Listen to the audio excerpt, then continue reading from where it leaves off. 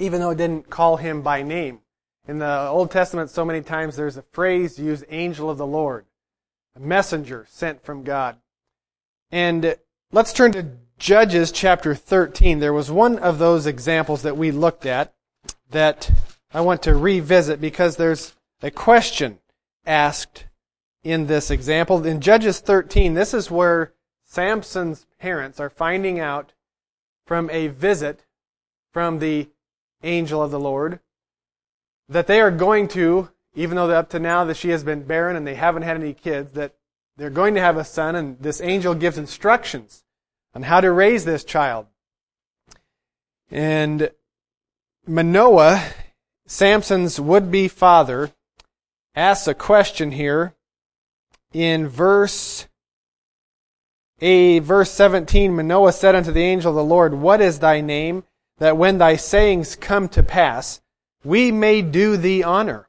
And the angel of the Lord said unto him, Why askest thou thus after my name, seeing it is secret?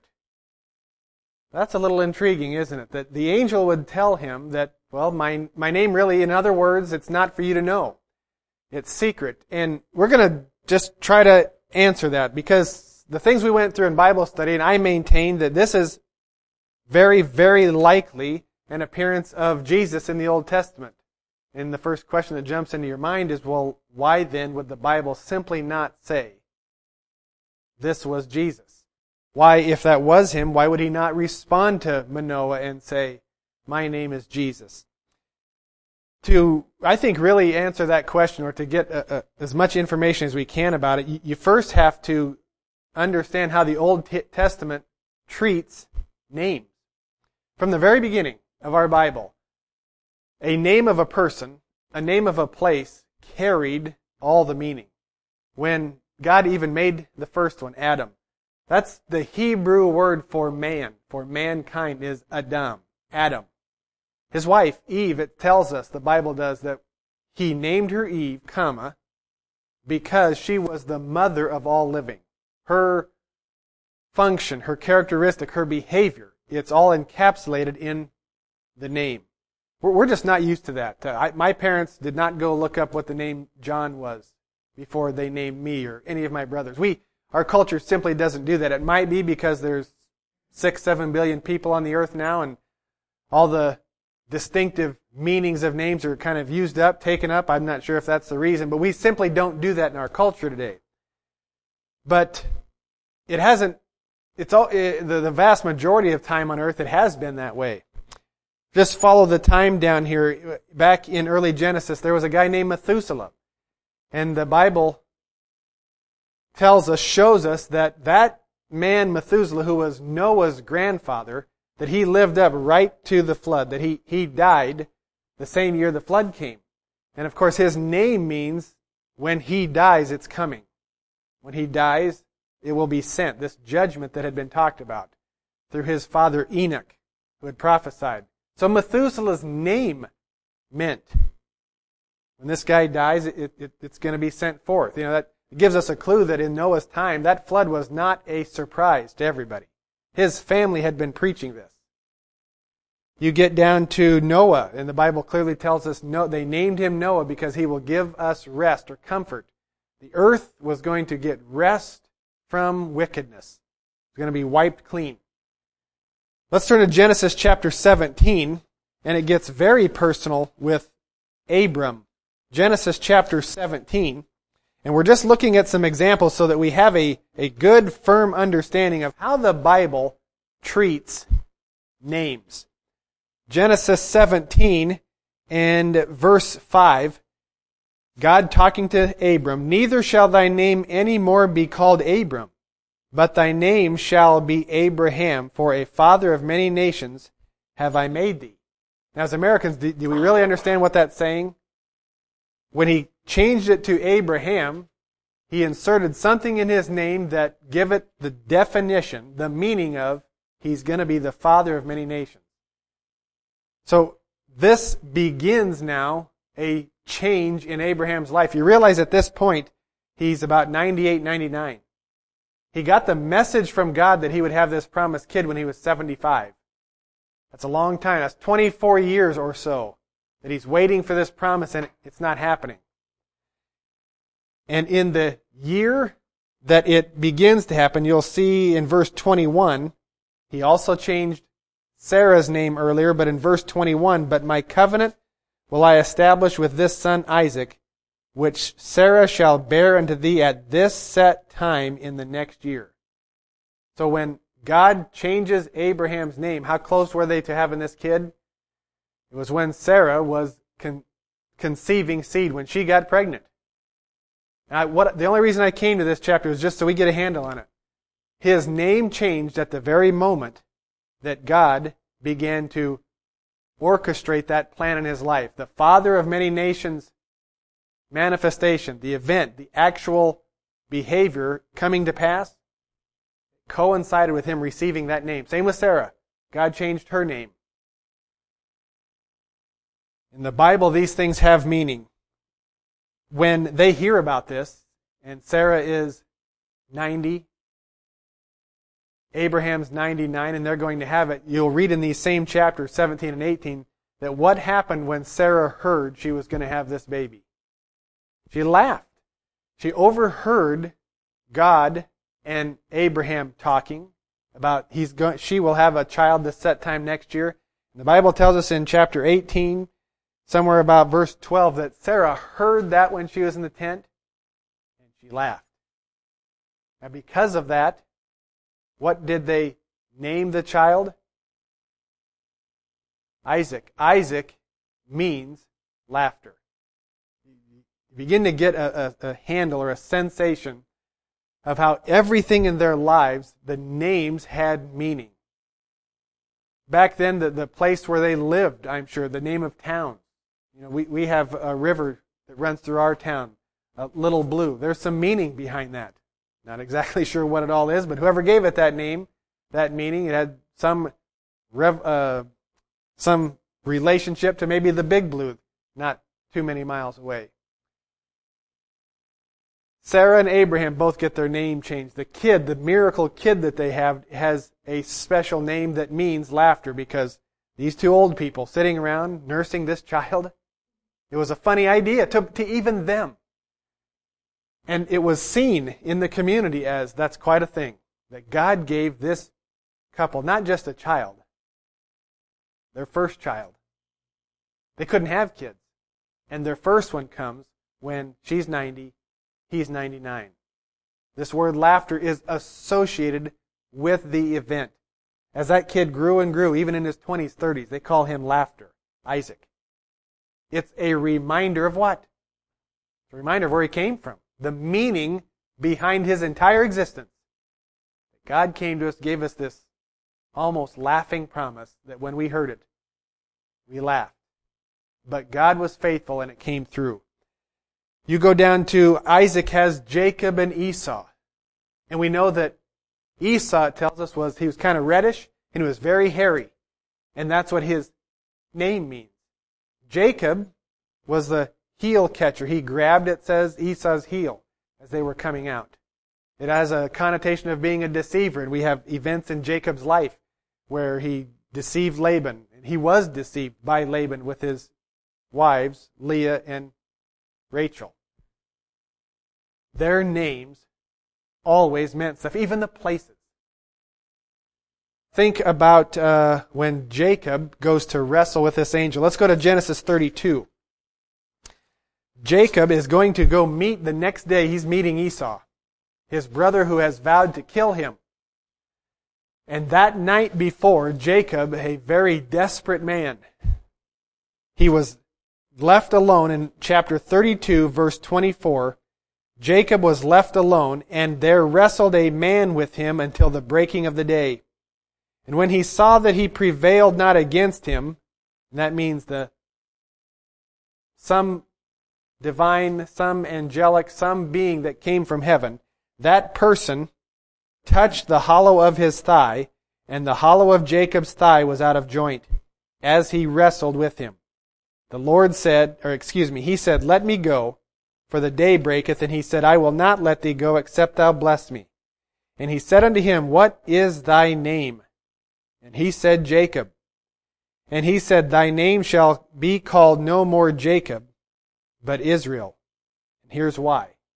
For, that means because, as a prince hast thou power with God and with men, and has prevailed.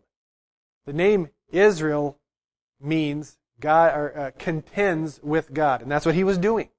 He literally, I think this was another incarnation or pre-incarnation when Jesus showed up in the Old Testament and Jacob wrestled with him. That's a strange event. And look at the name change associated with this. Because Jacob changed somewhat in his life here. He wrestled with God and he received a name that meant he prevailed. You know, he didn't give up. It tells us he wrestled through the night. He refused to let him go. And then look at verse 29. Jacob asked him and said, Tell me, I pray thee, thy name. And he said, Wherefore is it that thou dost ask after my name? And he blessed him there. I think that's similar to Manoah in Judges. This being, this person, it's calling this person an angel because he doesn't have a name. And in both cases, when someone asks, well, what's your name? Both instances, there's either it's a secret, why are you even asking this? It was clear that it's not intended for the people, mankind, at this time, to know who this person is by name. You may sit there and think, well, John, why are you even going over this? Sounds like you're just adding confusion. We're raising questions here with no answers. But we're going somewhere with this. If this is in fact Jesus in the Old Testament, and in our Bible study Tuesday we looked at John, the Gospel of John chapter 1 where it talks about his eternal nature. He was in the beginning. The Bible clearly teaches he not only existed, but he even had a function, a purpose, a behavior. John 1:3, all things were created through him. Why not call him Jesus? Let's go to Matthew chapter 2, and let's look where Jesus does get his name, when he gets his name. Matthew chapter 2. And as we're turning, let's just remember a few more examples of Jacob, that place where he wrestled. He called that place Bethel. That means house of God. Matthew chapter 1, they're pointing from the back. That's why you teach your kids sign language. Matthew chapter 1, and this is where the angel in verse 21 comes to talk to Joseph, the husband-to-be of Mary, saying, don't get rid of Mary. There's nothing evil going on here. And in verse 21, she shall bring forth a son, and thou shalt call his name Jesus. I find it interesting that the angel demands, he makes sure that they know what he is supposed to be called. It's not a randomness. It's not given to chance. He will be called Jesus. Why? There's a comma in your Bible and it says for. That means that's just like saying because he shall save his people from their sins. The name Jesus means what? Yes, Savior. Remember when the angel came to the shepherds when Jesus was born that night? And the angel told those shepherds, a Savior is born unto you in Bethlehem. And they said, you go tell everybody. You go see him just like we described it, but you tell the whole world. A Savior is born. The word salvation is in the meaning of the name Jesus. Now we have some information. Why didn't anywhere in the Old Testament did it record Jesus talking to Manoah, or Jesus talking to Joshua, or somebody named Jesus talking to Moses out of that burning bush, or Jesus wrestling with Jacob? Not saying he wasn't in those places, but why didn't it specify him as the person called Jesus? Because at that time, he was not getting on a cross. He was not dying for anyone's sins yet. The Bible tells us in Galatians, when the fullness of time was come, God sent forth His Son, born of a woman, made under the law. There was a specific time, a very specific time, that He would come and do that. And when He does do that, as soon as He is conceived by the Holy Spirit in the womb of Mary, what does the angel say?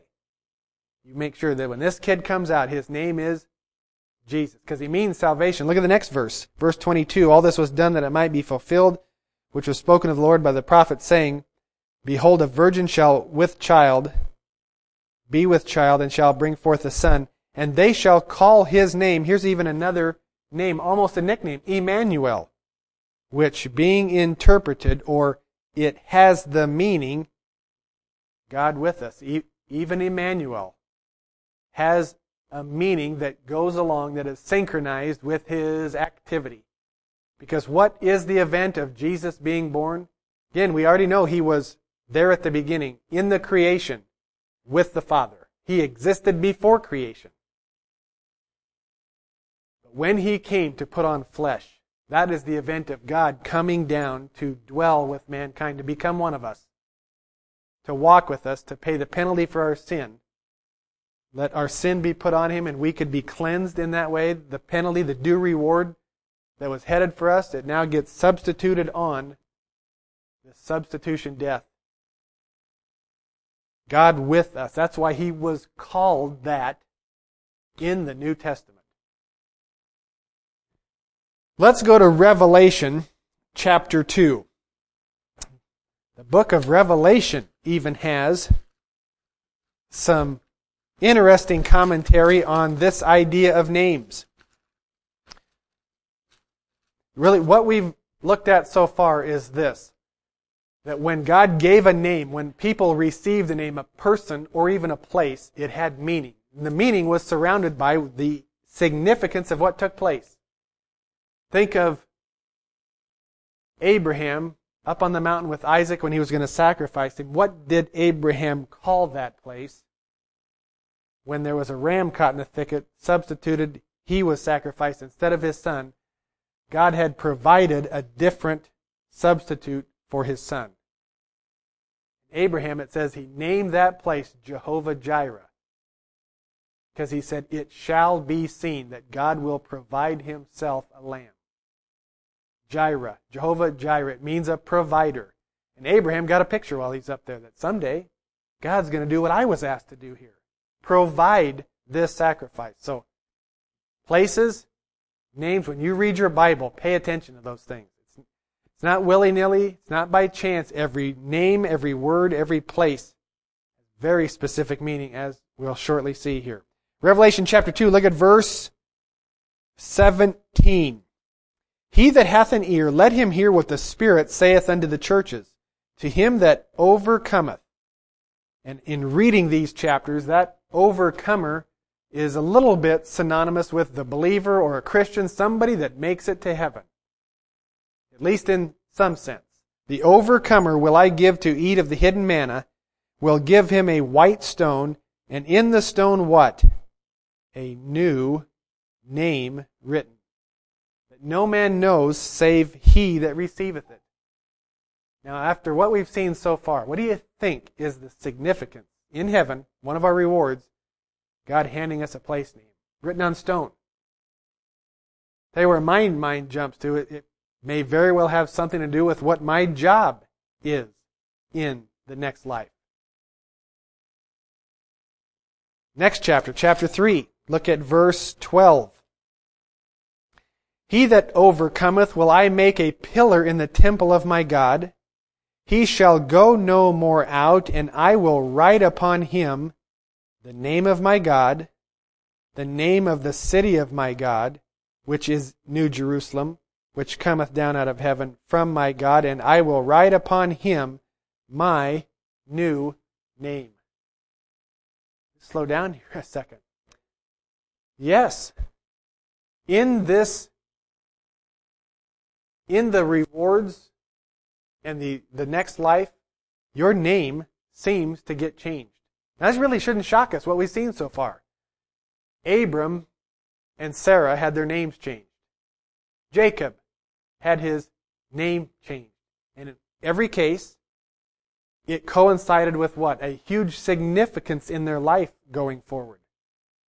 Abram spent 24 years and nothing happened on that promise. As soon as God came and said, "Sir, I'm changing your name, and it's going to be associated with the meaning of the father of many nations. Sarah was pregnant. He made his covenant with him then, and he changed his name according to that. Go to the New Testament, think of what Jesus told Simon. We're calling you Peter, buddy.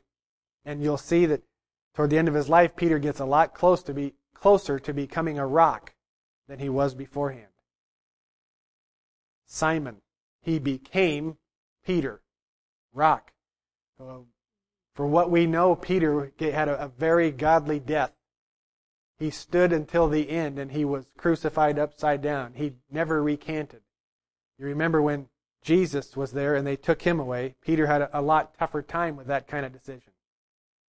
He denied Jesus 3 times in a very short space. He even cursed and then ran out. Peter, toward the end of his life, he became a lot more like that rock. So when we read here, we're going to get a new name. The end of that verse says we're going to get his new name. Now, my mind starts to think, well, let's see. If names have meaning and they're associated with what takes place in a person's life, whether it's their activity, their character, their nature, whatever they do, something that they do from the time they receive their name going forward, it's contained in the meaning of that name. Sure seems like it. My mind starts to think, what is Jesus' new name going to be kind of like? What's it going to be describing? We're in Revelation. Go to chapter 19. And John gets the vision of Jesus in verse 11. John 19:11. I saw, he is seeing this. I saw heaven opened, and behold a white horse, and he that sat upon him was called Faithful and True, and in righteousness he doth judge and make war. His eyes were as a flame of fire. He looks a little different, doesn't he, than maybe what the disciples saw him last, even after he was resurrected.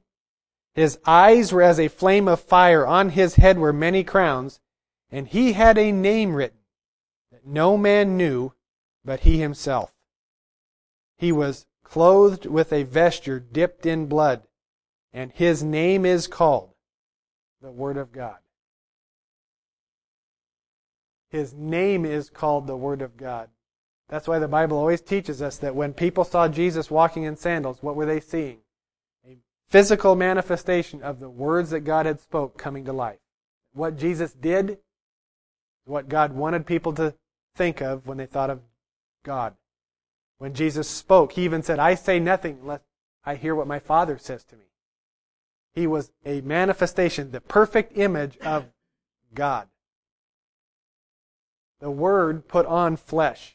That Jesus, it would seem, you can start to describe Him as that's what God wants for mankind to see when they think of God. And I think that's the way in the Old Testament. When Jesus, as, quote, the angel of the Lord came to Abraham, or when He came to Moses, when He came to Manoah, his wife, that was God's way of talking to people through His Son. Jennifer and I were talking in the van on the way over. There's even a parable about that kind of seems to confirm that idea of a father, a king, sending his son to talk to people. Remember Jesus talked about the parable, was it maybe the parable of the vineyards or the stewards? A nobleman goes into a far country and he sends some servants back to see how things are going. And the people that were there, that were the workers, the laborers, they beat those servants and they cast them out. And finally, the nobleman says, well, I'll send my son. Him they will revere. And of course it tells us that they took him and they killed him just like they did Jesus. But it's the same picture. When the nobleman wants to talk to mankind and people, seems like he sends his son. That's his ambassador, his envoy. That's how he communicates with people. Interesting if nothing else. Let's now turn to Luke chapter 4. Luke chapter 4. Hopefully, in the half hour up till now, we have, if nothing else, we've maybe given a sense of significance to every word in the Bible. It really is. Every word, it needs to be paid attention to. And here in Luke chapter 4, let's look at verse 16. And he came to Nazareth where he had been brought up. And as his custom was, he went into the synagogue on the Sabbath day and stood up for to read.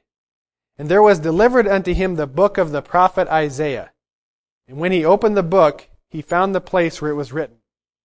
Now we're going to somewhat recreate what's going on here.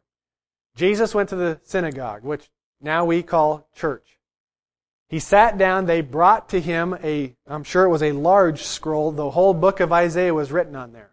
And even though people had it memorized, they had it memorized, you didn't carry these things around. If you were wealthy, you probably had one at home, your own family scroll maybe.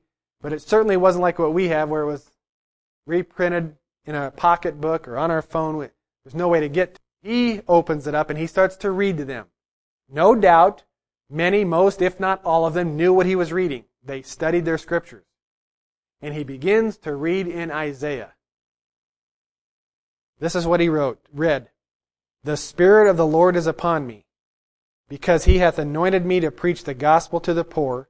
He hath sent me to heal the brokenhearted, to preach deliverance to the captives, and recovering of sight to the blind, to set at liberty them that are bruised, to preach the acceptable year of the Lord. And you know what does not occur to most of us? We can turn to Isaiah 61 and see exactly what he was quoting. Keep a finger here. Keep a finger right there and turn with your other hand back to Isaiah chapter 61. This is where Jesus was reading out of. Now again, we started looking at this idea of Jesus being seen everywhere. New Testament, Old Testament, as that person, as the angel of the Lord coming to visit Joshua, Moses, Abraham. And why is that important? Because we don't separate the God, quote, the God of the Old Testament and the God of the New Testament. They're one and the same. Inseparable. Their character, their quality, their speech, their language, their essence. They just manifest in different forms. And all too often it's becoming a popular thing for people to separate what they see as Jesus in the four Gospels as, well, he's different, he's calm, he's soft, he's fuzzy, he doesn't hurt anybody. He never told anybody to wipe out an entire city like the God in the Old Testament. They got to be different, right? They're not different. What you see in the Gospels is a sliver. You see, there's tons of truth there. That is God in the flesh. But it is still just a portion of what the Bible has to say about God. A decent analogy is if when I come up here, you see me probably as good as you'll ever see me. I actually take a shower and shave. Sometimes I brush my teeth and comb my hair, and you get a pretty decent representation, a pretty good example, a vision, an example of maybe my best foot forward. It's not always that way. Come home, follow me when I'm mowing the yard or in the garden, and maybe I get mad, I'm hot and sweaty, and I yell at the kids. You may get a different view of me. And you may not think all that highly. It's easy to think highly of somebody when they're standing up in front and they know people are going to come look at them. In the Bible, we need to look at everything it has to say about God. And this is what we're looking at here. So, what Jesus read in Luke chapter 4, here is where he reads from. Look at Isaiah 61, starting at verse 1. The Spirit of the Lord God is upon me, because the Lord hath anointed me to preach good tidings unto the meek. He hath sent me to bind up the brokenhearted, to proclaim liberty to the captives, the opening of the prison to them that are bound. Is there any change so far? It's identical. To proclaim the acceptable year of the Lord. And right there is where Jesus stopped reading in Luke. And in Luke, what did he do? He closed the scroll. He handed it back to that kid who handed it to him, and he said, "This day is this fulfilled in your ears." Absolutely true. But why did Jesus stop reading where he did? Exactly right. Look at what it says after that. Comma, and. That means it's included. And the day of vengeance of our God. When Jesus came to be crucified, to pay the penalty for sin, to become salvation, He was not there to perform vengeance on anybody. It doesn't mean that someday He won't. In fact, when we read Revelation, it is called the day of His wrath. He's very angry. He is there to root the sinner out of the earth. This is why we came here to this. Everything has meaning in the Bible. Every name, every place, every river, everything. When Jesus stood up to read in Luke, He was quoting from this verse. And it makes me wonder. Those Jewish people knew a lot about Scripture. They had it memorized in many cases. Did they know where He stopped quoting? Makes me wonder. Did they think, why did He stop reading there, close the book, and say, this day it's fulfilled in your ears? We have the benefit of being 2,000 years later, and we saw He came here to make sure He paid the penalty for our sin, to pave the way for salvation, to purchase our redemption. And now we read at the end of our Bible some things that sound harsh. It especially sounds harsh if people have only their whole life read the Gospels. They don't know God as revealed in the Old Testament.